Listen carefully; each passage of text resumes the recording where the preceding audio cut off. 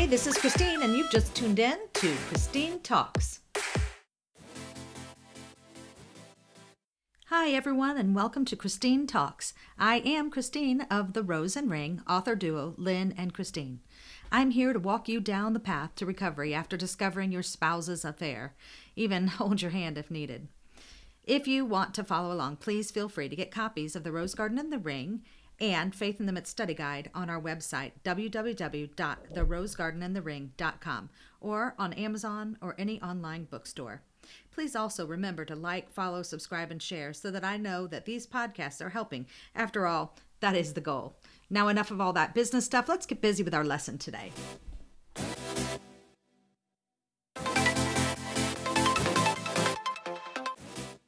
Welcome back to another episode of Christine Talks. I am so glad you're here listening. Our topic today is a really important one. Today we're going to talk about the tools and weapons versus the pain of adultery. They conjure up a whole host of thoughts and devious plans, and let's be honest, there are good tools and there are bad tools. When walking with God, we need to make a conscious choice to avoid the pitfalls this world has to offer.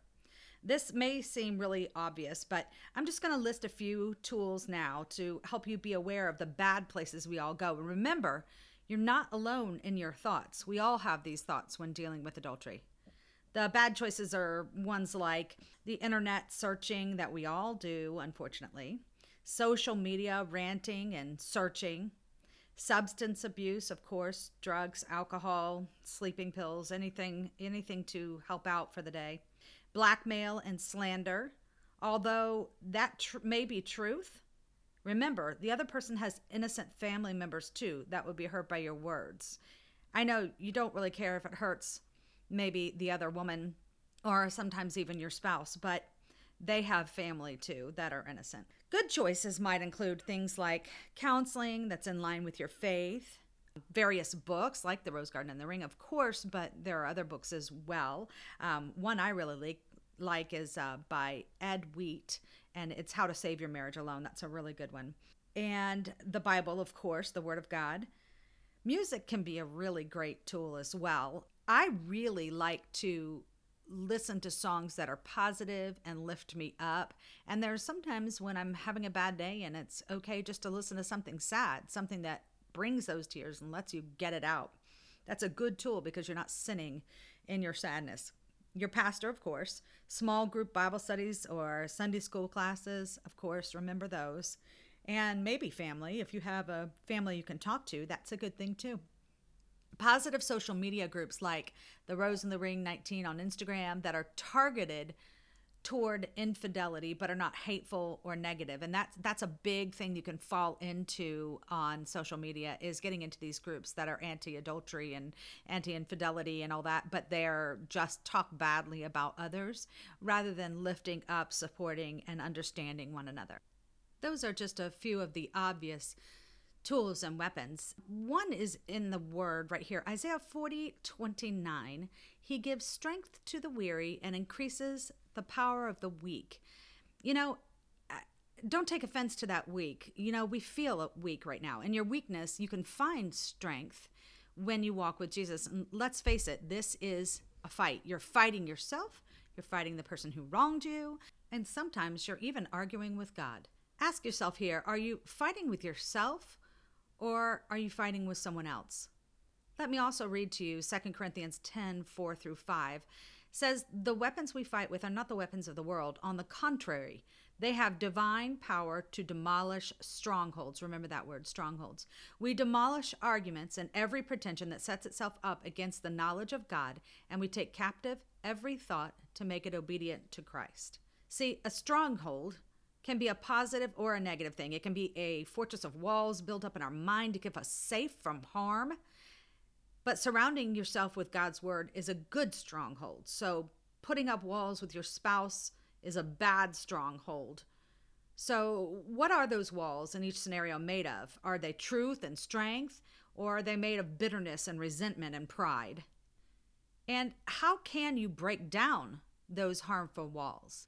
Taking every thought captive is the first step in making a dent in that wall. When we take our thoughts captive, we're identifying our personal barriers and focusing on tearing down those barriers one brick at a time. Imagine a wall and taking each individual thought that we have during the day, allowing that to remove one brick from our wall. To remove that brick or demolish that wall, you need some sort of a weapon. Some of God's weapons are His Word, which is our guide, prayer, our communication with Him, the Holy Spirit, who's our intercessor, our faith that God is omnipresent, our hope that God would lead us through this, and love, God's unconditional love for us. The world offers weapons that may be useful, such as, counselors and supporters and the things I listed earlier, but be careful because they don't always have the backing of divine power. The 6 weapons that I mentioned a minute ago are the Word, prayer, Holy Spirit, faith, hope, and God's love. So let's just say you've decided to use a few of God's divine weapons to break down your wall. Well, where does that leave you when the wall is down? Most likely you'll feel vulnerable and unprotected against another emotional attack. Thus, more than not, people choose to keep their walls up to avoid pain. I admit I'm guilty of this. This is where we need to make a choice. Am I going to give this issue to God fully, or am I going to keep this issue?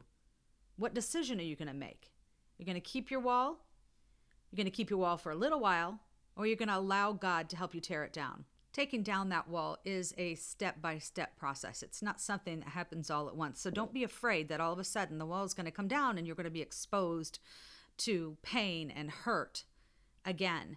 It's not like that. It's going to take time and it's going to take practice. So our fight, like we said, is not against flesh and blood or even the wall.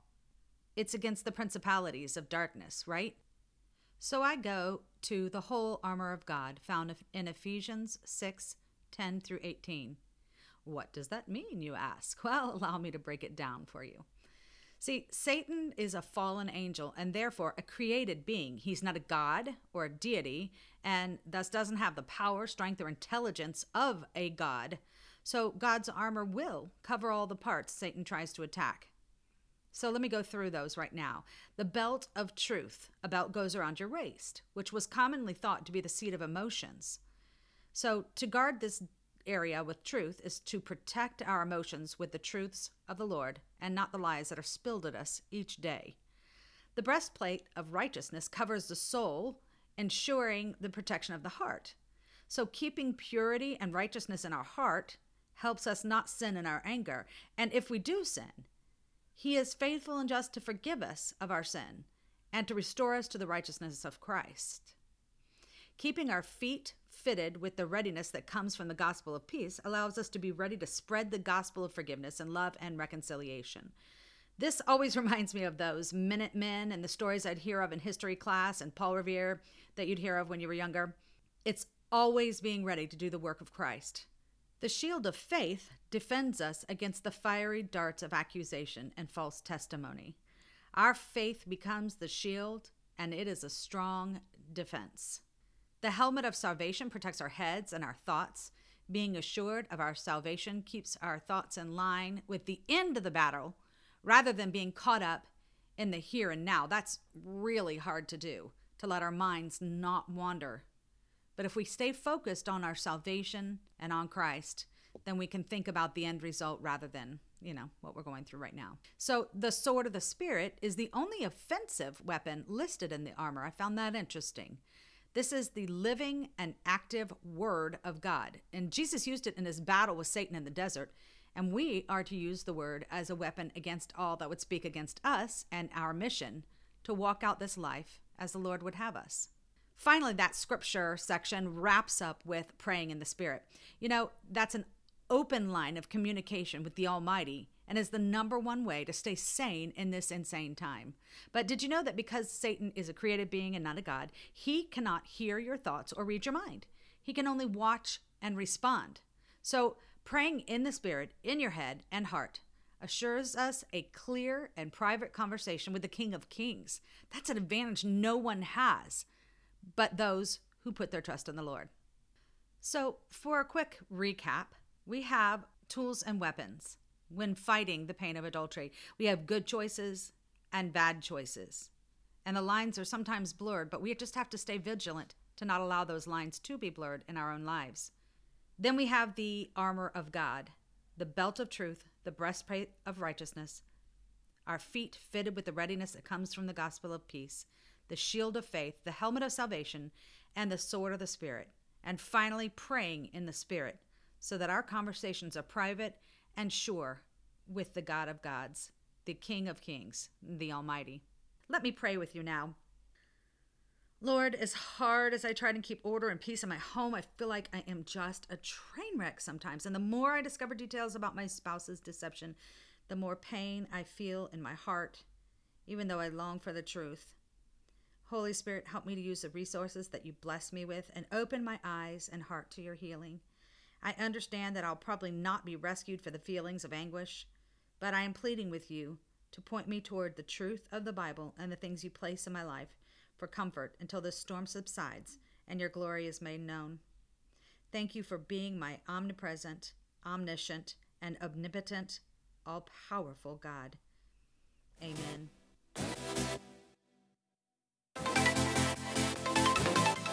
Thank you for listening today. I am truly blessed with the opportunity to speak to you. Again, if you think this video has been helpful or you want to know more, please like, subscribe, and share. Also, you can find helpful daily devos on all of our social media outlets, as listed in the comments of this podcast. Our books are available on the website and on all online bookstores, so go to www.therosegardenandthering and grab two, one for you and one to give away to someone in need. And remember, you are not alone. In Jesus' name, bye for now.